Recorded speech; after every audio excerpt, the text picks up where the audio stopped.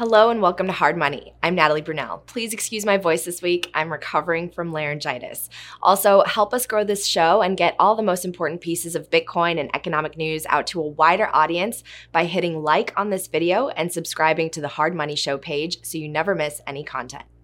The Federal Reserve and other central banks are keeping an eye on financial tremors in the wake of aggressive interest rate hikes across the globe. The U.S. Fed has been raising interest rates faster than any time since the 80s to fight the nearly 40-year high rate of inflation. Rate hikes are generally aimed at restoring supply and demand imbalances by slowing demand, but they've also helped spark a turbulent macro environment, which is exacerbated by geopolitical conflicts and disruptions. So central banks are essentially facing a moving target. Fed Vice Chairwoman Lael Brainard characterized the potential for these unforeseen events to drive prices higher in spite of efforts to get the situation under control. Brainard said, quote, "There is a risk supply disruptions could be prolonged or aggravated by Russia's war against Ukraine, COVID-19 lockdowns in China, or weather disruptions. Monetary policy will need to be restrictive for some time to have confidence that inflation is moving back to target. For these reasons, we are committed to avoiding pulling back prematurely." Investment strategist Lynn Alden warns of potential treasury market disorder as the likely limiting factor of the Fed's plan on monetary tightening. Quote, "There is a good chance that the U.S. Treasury market or adjacent markets will run into liquidity problems before inflation is back to 2% and before unemployment increases significantly." After 47 years, Ray Dalio, billionaire hedge fund founder, has stepped down from his position at Bridgewater Associates, remaining on the board but giving up control and voting rights. The world's largest hedge fund currently has $150 billion in assets under management. Dalio has called Bitcoin a younger generation's alternative to gold and said that it has merit. Now back to the volatility. The credit markets have yet to break here in the US, forcing a Fed pivot, but we've already seen an about-face in the UK, where debt markets became so dislocated, the Bank of England stepped in to buy unlimited amounts of longer duration securities. The British pound has recovered as a result, and the UK government is now reversing part of the tax cut policy that sent the pound crashing. Elsewhere in Europe, Credit Suisse and Deutsche Bank have become the subjects of insolvency concerns after the bank's credit default swaps rose sharply last week, a signal of investor worries about their financial strength. The bank's stock prices also plummeted to all-time lows as of Monday, and there's speculation about whether we're seeing another Lehman Brothers moment unfolding, and if that could mean a major financial crisis is incoming. It reminds me of the saying, "Which snowflake will start the avalanche?" Meanwhile, the UN has issued a warning to the Fed and other central banks that there is a substantial risk of a global economic downturn if they don't stop raising interest rates. According to the Wall Street Journal, the United Nations Conference on Trade and Development estimated that a percentage point rise in the Fed's key interest rate lowers economic output in other rich countries by 0.5% and economic output in poor countries by 0.8% over the subsequent 3 years.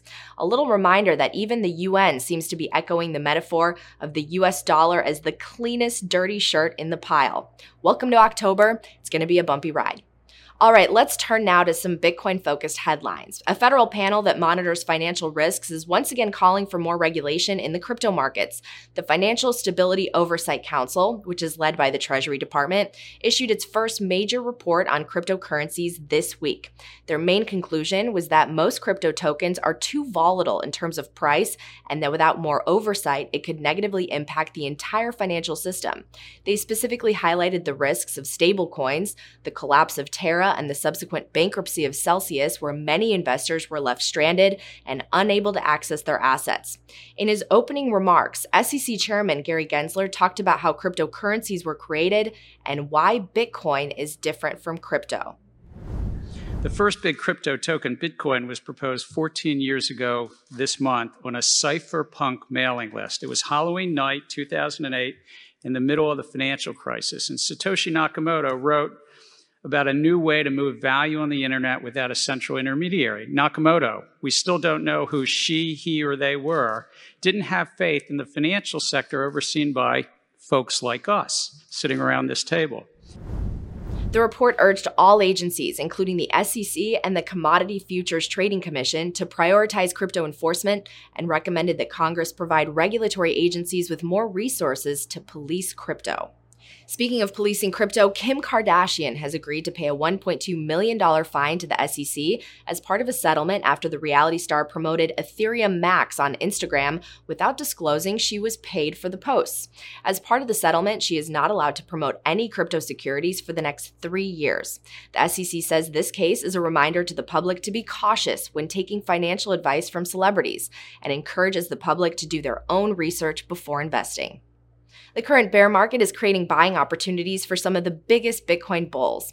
Nayib, the New York digital investment group, has raised $720 million for its institutional Bitcoin fund.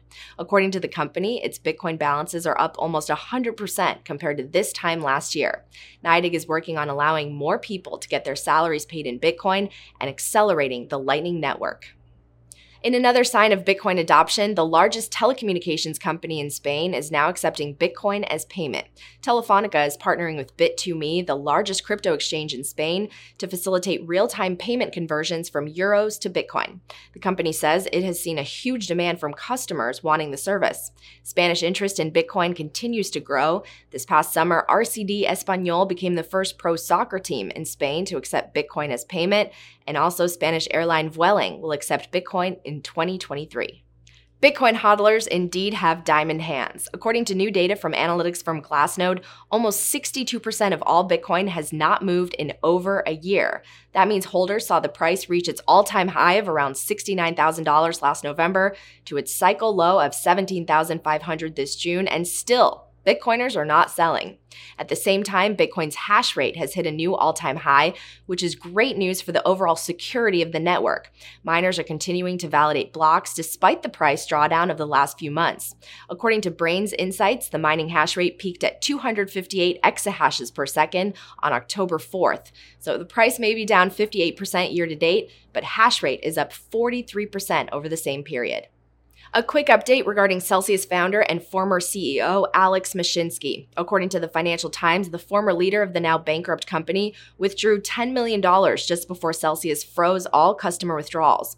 A spokesperson for Mashinsky says he only withdrew a percentage of his account to pay for state and federal taxes. As Ross Ulbricht is starting his 10th year in prison, the Silk Road founder is apologizing and expressing regret. In a Twitter post managed by his family, Ross said he screwed up and ruined his life, caused a lot of people pain, and feels immense regret. Ulbricht is serving a life sentence for facilitating illegal sales online and used Bitcoin as payment for those transactions. Ulbricht is a revered figure by many Bitcoin enthusiasts who feel his punishment is unjust, especially for a first-time offender charged with nonviolent crimes. Several groups have been working on his release for years. Whenever we reference El Salvador on the show, it's usually in the context of being the first country to make Bitcoin legal tender. However, a new short film by Bitcoin shooter called Comeback Country is exploring how El Salvador is quickly becoming the fastest growing and safest country in Latin America. The documentary also explores how the country has evolved since their civil war and rampant corruption and is now flourishing financially and reducing crime. The documentary is only 11 minutes long and available for free on YouTube. Speaking of El Salvador and Bitcoin, President Nayib Bukele wrote an op-ed for Bitcoin Magazine as the country celebrates its one-year anniversary of making Bitcoin legal tender. In the article, he mainly takes aim at his critics, writing that most of his detractors are from the powerful elites that are only mad about the move because it limits their control over El Salvador's money supply, loans, credit ratings, and above all, it drives the narrative. Bukele claims that a lot of mainstream news outlets have been reporting that El Salvador's Bitcoin experiment has largely failed with little adoption and a $50 million paper loss on its holdings. But he argues those claims, saying the country hasn't sold any Bitcoin, so technically there's no loss. Moreover, he said most articles fail to mention that since making Bitcoin legal tender, the nation's GDP rose by more than 10% or $4 billion. Tourism rose by 52%. Job growth grew by 7%, and internal revenue rose by 37%, making it a banner year for the small country. Bukele closes the article by saying that if you're still bearish on El Salvador and Bitcoin, stop drinking the elite's Kool-Aid and take a look at the facts. All right, we're excited to share next week. We will be producing Hard Money from Europe. We'll be reporting on growing Bitcoin adoption around the world and bringing you interviews shot live at the Bitcoin Amsterdam conference. I'll be speaking there, and wherever you live, you can still get tickets and join us. Also, go ahead and leave us a comment and share who you want us to speak to in Amsterdam. Head to b.tc/conference and use the code HODL for 10% off your tickets. Thank you so much for watching this week's edition of Hard Money and putting up with my voice. Our goal is to give you the latest headlines impacting Bitcoin and the global economy while bringing you original interviews straight from the biggest names in the space. I'm Natalie Brunell, and I'll see you next week.